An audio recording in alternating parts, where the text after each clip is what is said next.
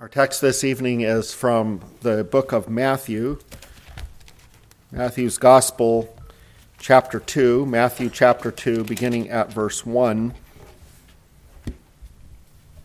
Title in my book says, in my copy of the Bible says, The Visit of the Wise Men. Hear God's word. Now after Jesus was born in Bethlehem of Judea in the days of Herod the king, behold, wise men from the east came to Jerusalem, saying, Where is he who has been born King of the Jews? For we saw his star when it rose, and have come to worship him. When Herod the king heard this, he was troubled, and all Jerusalem with him. And assembling all the chief priests and scribes of the people, he inquired of them where the Christ was to be born. They told him, In Bethlehem of Judea, for so it is written by the prophet, And you, O Bethlehem, in the land of Judah, are by no means least among the rulers of Judah. From you shall come a ruler who will shepherd my people Israel. Then Herod summoned the wise men secretly and ascertained from them what time the star had appeared. And he sent them to Bethlehem, saying, Go and search diligently for the child. And when you have found him, bring me word that I too may come and worship him. After listening to the king, they went on their way.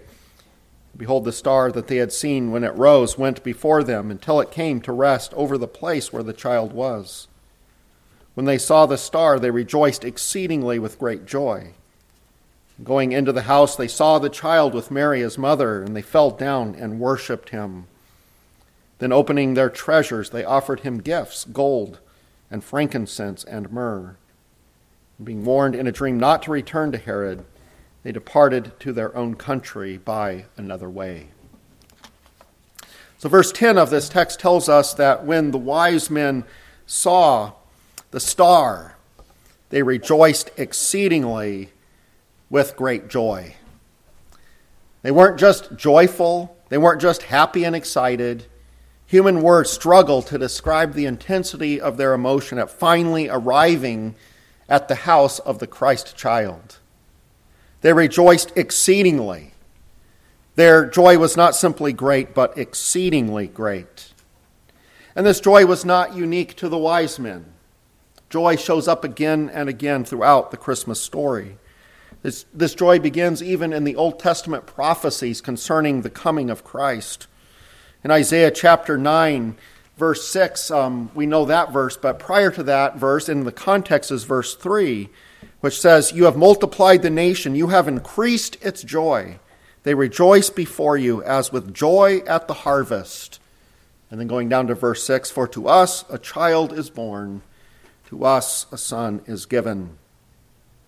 Zechariah 9 verse 9 says, Rejoice greatly, O daughter of Zion. Shout aloud, O daughter of Jerusalem. Behold, your king is coming to you, righteous, and having salvation is he. The Lord Jesus said concerning Abraham, Your father Abraham rejoiced that he would see my day. Luke 10 verse 24, For I tell you that many prophets and kings desired to see what you see. The believers of the Old Testament, they longed for the coming of Jesus.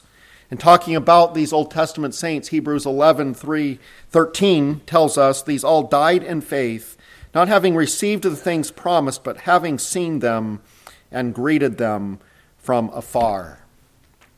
What joy they would have felt and manifested if they could have seen Jesus in the flesh.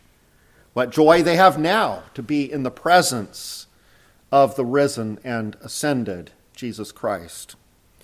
And this rejoicing continues in the New Testament virtually every turn in the account of Jesus' birth. When Christ came into the world, it seems that heaven and earth together were filled with joy. John the Baptist, we are told, leaped for joy in his mother's womb. Mary sang in Luke chapter 1, verses 46 and 47, My soul magnifies the Lord, and my spirit rejoices in God my Savior. The tongue of Zechariah was loosed, and immediately he exclaimed, Blessed be the Lord God of Israel, for he has visited and redeemed his people, and has raised up a horn of salvation for us in the house of his servant David. Simeon took the Christ child in his arms, and praising God said, Lord, now you are letting your servant depart in peace, according to your word, for my eyes have seen your salvation. Angels appearing to the shepherds on the outskirts of Jerusalem on the night of Jesus' birth burst out into praise. Glory to God in the highest, and on earth peace among those with whom he is pleased. The shepherds, upon hearing of his birth, we're not told specifically that their hearts were full of joy, but it appears to be in apparent excitement that they said to one another, "Let us go over to Jerusalem and see this thing that has happened, which the Lord has made known to us." We read concerning Anna, and coming up at that very hour, she began to give thanks to God and to speak of him to all those who were waiting for the redemption of Jerusalem. So why all of this excitement? Why did the wise men rejoice exceedingly with great joy when they arrived and could finally see the Christ? After all, if you think about it, at that point in time, Jesus was only a child. And on top of that, he looked like an ordinary child. He was an ordinary child from just a human point of view. There was nothing about how he looked that would have drawn your attention to him. In fact, there was nothing about the baby Jesus that would seem to explain this great joy. He was born of a poor woman. His parents, Joseph and Mary, though descendants of David, they were nobodies as far as society was concerned. So what is this joy all about? Why were these wise men rejoicing with exceedingly great joy to see Jesus? The reason is because this child that was with his mother Mary there in this house, was the Messiah, the promised Savior. All of these people were excited about Jesus' birth because he knew he was their Savior. They knew he was not just an ordinary child. They knew he was more than just a human being. Why else did the wise men fall down and worship him? This baby was also God. He was Jehovah's salvation, Emmanuel, God with us. He was God come in the flesh. Yes, Jesus was a baby, born of Mary, truly her son, and yet at the same time, the Son of God. This evening, we want to take some time to consider further who these wise men were and how it is that they came to seek the Messiah, and second, why they rejoiced with this exceedingly great joy. So who they were and how they came to seek the Messiah is our first point. So sometime after Jesus' birth in Bethlehem, perhaps even 2 years later, the Bible tells us that some visitors came into Jerusalem from the east. These were wise men, or magi as they are also called. They came into Jerusalem saying, "Where is he who has been born King of the Jews? For we saw his star when it rose and have come to worship him." The verb there at the beginning of verse 2, that is translated saying, they came into Jerusalem saying, that is a verb of continual action. They were apparently going throughout Jerusalem asking whomever they met, "Where is the king?" The impression is that these wise men figured that the birth of this king was so important that surely it was public knowledge where he was. But as they discovered soon enough, no one knew anything of his existence, and so they kept asking. In fact, they kept asking to such a great extent and throughout Jerusalem to the degree that it was common knowledge in Jerusalem that the wise men were there seeking the King of the Jews. We know that pretty much the whole city knew about this inquiry because eventually the news got to Herod about these men and their question, and all Jerusalem, we are told, was troubled. They were troubled because they knew Herod was a paranoid man about any threat to his throne. They knew he was a man who was ready to cruelly defend his honor.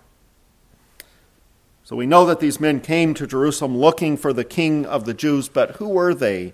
What is their relationship to this star that led them to Jerusalem?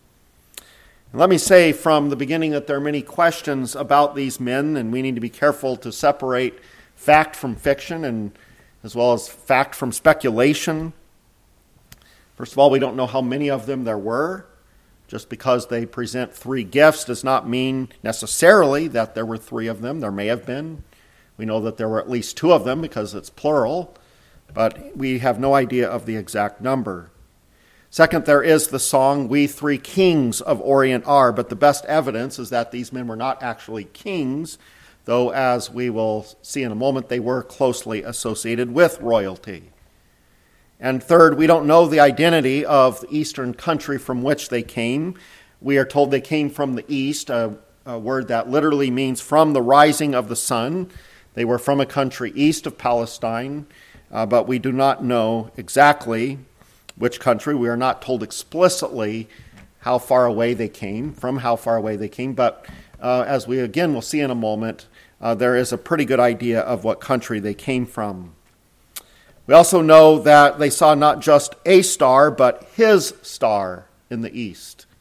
And that in seeing it, they knew that it was his, a star that told of his birth. How they knew this, we do not know. What this star actually looked like, we don't know. There's speculation that it was basically a normal star, but one that stood out as particularly brilliant at that time, and that appeared suddenly out of nowhere. Others say that the star was actually a comet. Others, the planet Jupiter, which is often associated with the birth of kings for some reason. Others, that the star was a rare conjunction of Saturn and Jupiter. Others, that it was a low-hanging meteor. Just the fact that there are all of these different theories prove to us that there is a lack of certainty. I believe that the best approach is to let the text speak for itself. This word star in the Greek can really mean any great brilliance or radiance. The word itself allows for the Messiah's star to be something other than a normal star. In fact, actually the narrative indicates that this star was not normal.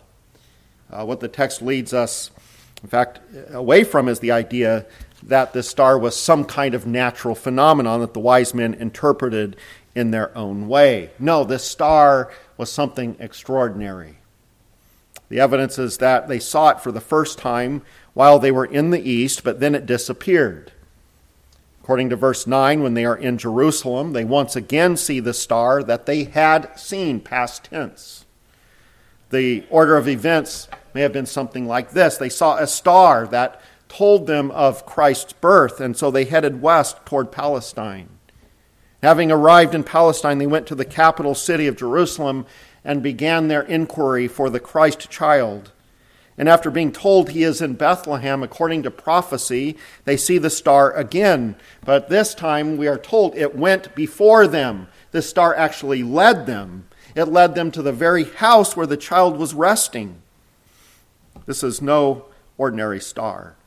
No star that we see in the distant sky could be described as behaving in this manner. What they saw was a radiating light, a brilliance that hovered and that moved, and that was so low in the sky that it could rest above a single house, and in that way let them know that the Christ was in that particular house. So how did these wise men come to understand that this star spoke of the Messiah, and why were they looking for him? Why did they go to Palestine to look for him? It's clear that they had been exposed to the teachings of the Jews. Apparently, somehow, somebody had told them of the coming Messiah. As people of faith, they were looking for his coming. They were convinced that the sign of his coming would be a star. Now we wonder if they were familiar with the prophecy of Balaam in Numbers chapter 24, verse 17. There we read, "I see him, but not now. I behold him, but not near. A star shall come out of Jacob, and a scepter shall rise out of Israel." The idea of a scepter points to a coming king. Perhaps the wise men in their study of the heavens saw this spectacular, extraordinary sky, a star in the sky toward the direction of Israel, and they put two and two together. A star shall come out of Jacob. The scepter shall rise out of Israel. That they would be studying the heavens is something that we know to be the practice of such wise men from the east. This is one thing we do know about them with certainty. And when we understand this about them, and understand that they were familiar with the Jewish scriptures and the prediction of the coming Messiah, this would indicate to us that they were from Babylon. For we know that in Babylon, the study of the stars was carried out quite vigorously. It was also known of Babylon that they had wise men. That was a term familiar to the Babylonians. Daniel of the Old Testament became one of these. We read in Daniel 2, verse 48, "Then the king gave Daniel high honors and many gifts, and made him ruler over the whole province of Babylon and chief prefect over all the wise men of Babylon." And later in chapter 5, verse 11, we are told that Daniel was made chief of the magicians, enchanters, Chaldeans, and astrologers, which tells us that the religion of the occult was associated with these Babylonian wise men, which is why they are sometimes called magi, from the word for magic or magician. They were wise men that didn't just study the stars as astronomers, but as astrologers. But not necessarily. Daniel, as a man of God, as a man of faith, certainly was not involved in these things, even though he belonged to the wise men. He was a wise man only in the sense that he was educated in science and agriculture and mathematics and history like the best of them. And it was because of his extensive knowledge and wisdom that he was given great political power. So we would surmise that these magi, these wise men of the Christmas story, must have been like Daniel. Apparently, through the gospel witness of Daniel and others like Shadrach, Meshach, and Abednego, the gospel of the coming Messiah, of the coming Christ, was spread in the pagan land of Babylon. And when we know how the Holy Spirit works through the witness of his people, it's not surprising that there would be among the wise men of Babylon those who had true faith in the coming Christ. And consequently, when God sent the Messiah star that communicated to these students of the star that the Christ had come, they headed toward Palestine, knowing that he had been born King of the Jews. As men of faith, they knew they needed this child. They longed to see him. They longed to worship him. Before we consider more specifically why these men rejoiced at Jesus' coming, let's consider for a moment those who didn't rejoice. There were others right there in Jerusalem who either didn't care about his coming or actually hated his coming. When King Herod heard about the arrival of these men from the east, now they were looking for the king of the Jews, the text says he was troubled. Literally, he was stirred up. He was agitated. The verb in the Greek refers to even shaking. You're so stirred up. And we understand this to be concern over the stability of his reign. Herod was a very paranoid man when it came to challenges to his throne. And all Jerusalem was also agitated along with him because of what Herod's agitation was probably going to mean for them. For you understand, they already knew something of the violent nature of Herod, and figured that if he unleashed his anger against this new king, there was probably going to be collateral damage. Upon hearing about this king that had been born, Herod asked the chief priests and scribes where the Christ was to be born. They summarized Micah 5:2, "And you, O Bethlehem, in the land of Judah, are by no means least among the rulers of Judah. For from you shall come a ruler who will shepherd my people Israel." So now King Herod knows the place of this king's birth, and then his attention turns toward determining when he was born. So he asks the wise men when they first saw the star, probably figuring the star appeared at the moment of his birth. And from this information, he would be able to figure out the child's age. Herod then pretended to be interested in worshiping this child, but we know he was in fact an instrument of Satan who wanted the Christ killed. Not much later, he had all of the male children 2 years and younger killed in Bethlehem, figuring that in this general massacre, the king of the Jews would be killed. Meanwhile, the wise men, now armed with new information and unaware of Herod's scheming, continued on their journey.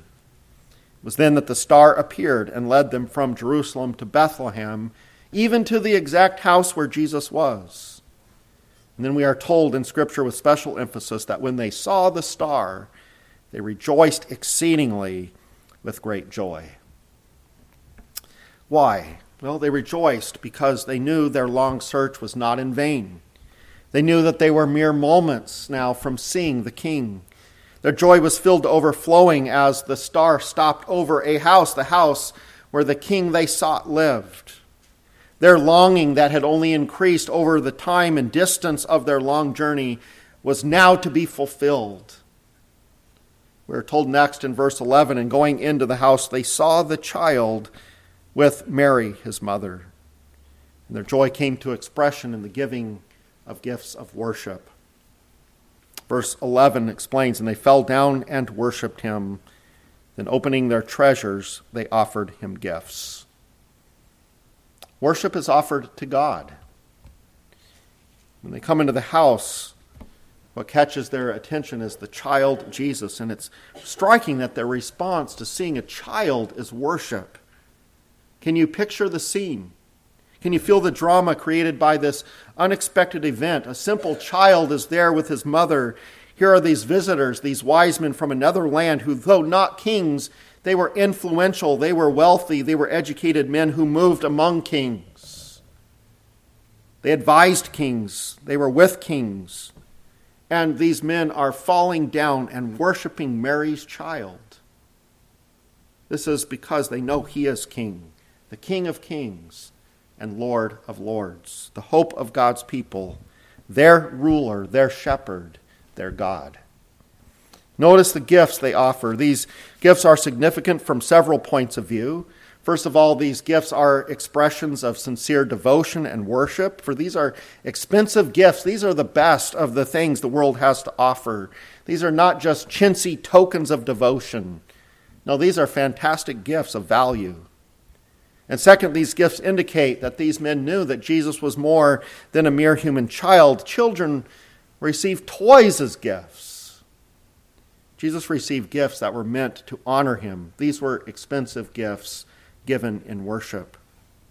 And third, these gifts were individually very appropriate gifts for Jesus, regardless of whether the wise men understood the full implications.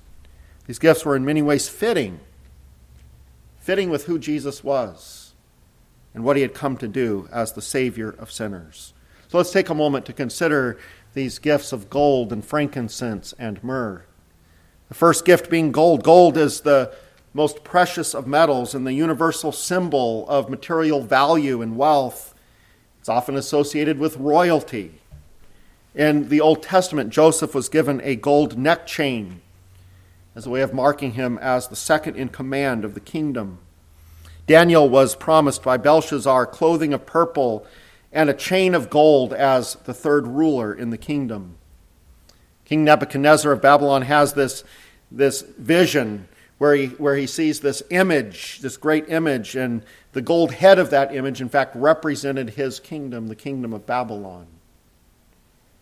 Solomon's kingdom, considered the greatest kingdom of Israel in terms of wealth and prestige, was known for its abundance of gold. And don't forget that Solomon's prosperity was a picture, a type of the spiritual prosperity of Christ's kingdom. Revelation 21 has John's vision of the new Jerusalem, of Christ's heavenly kingdom, as this city of pure gold. Even the streets are made of pure gold.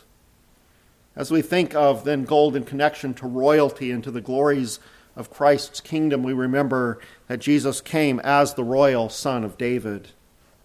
And as the ascended Christ, he is King of kings and Lord of lords. He has never been the glorious king of an earthly kingdom, but he is the king of the kingdom of his church. And one day at his coming, the kingdoms of this world, no matter how powerful they are, will be destroyed. And he will be revealed as the king of the new heavens and new earth. So that's gold. And then the wise men also gave the young Jesus frankincense.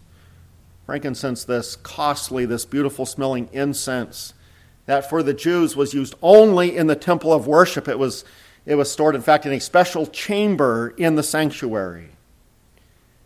It was regulated by the law of God. Exodus 30, verse 34 states specifically that incense was not for the people. It was not for a common use, but was only for Jehovah. It's mentioned in Scripture always had to do with the worship of God. And burning incense, burning coals were taken from the altar of burnt offering and placed on the altar of incense, that golden altar that stood in the holy place in front of the Holy of Holies. On these coals the incense was sprinkled, and this resulting fragrant smoke rising heavenward was a symbol of the prayers of God's people, a pleasant aroma to God. The golden altar of incense reminds us that gold was, to go back to gold, was also used generally throughout the temple, adding to the splendor of the Lord's house as this place that highlighted the glory of our God of grace, the God who would save his people from their sins by sending us a child, his son, to be our atoning sacrifice. In God's plan, the gift of frankincense was given to Jesus, even though in that Old Testament age, the law said that it was to be used only in connection with the worship of God. In Scripture, God specifically says that incense is his incense. And in giving Jesus incense, the wise men were testifying to the fact that Jesus is God in the flesh. And these wise men worshiped the child Jesus, which is evidence enough that they knew he was God. It was also appropriate that Jesus receive myrrh. Myrrh was a perfume, not as valuable as frankincense, but quite valuable nonetheless. It was derived from a small desert tree, the balsamodendron tree of Arabia. It was used to perfume beds and garments. Women would wear it as perfume. It was used lavishly in bridal processions. And mixed with wine, it was medicinal as an anesthetic. And most significant of all, as we think of Jesus being given this gift, it was used for preparing bodies for burial. Myrrh certainly brings to mind Jesus' death on the cross. Remember that while on the cross he was offered wine mixed with myrrh. And remember his response? As he was offered that, he refused to take it. And we believe that this is because he knew it would act as an anesthetic and dull his pain.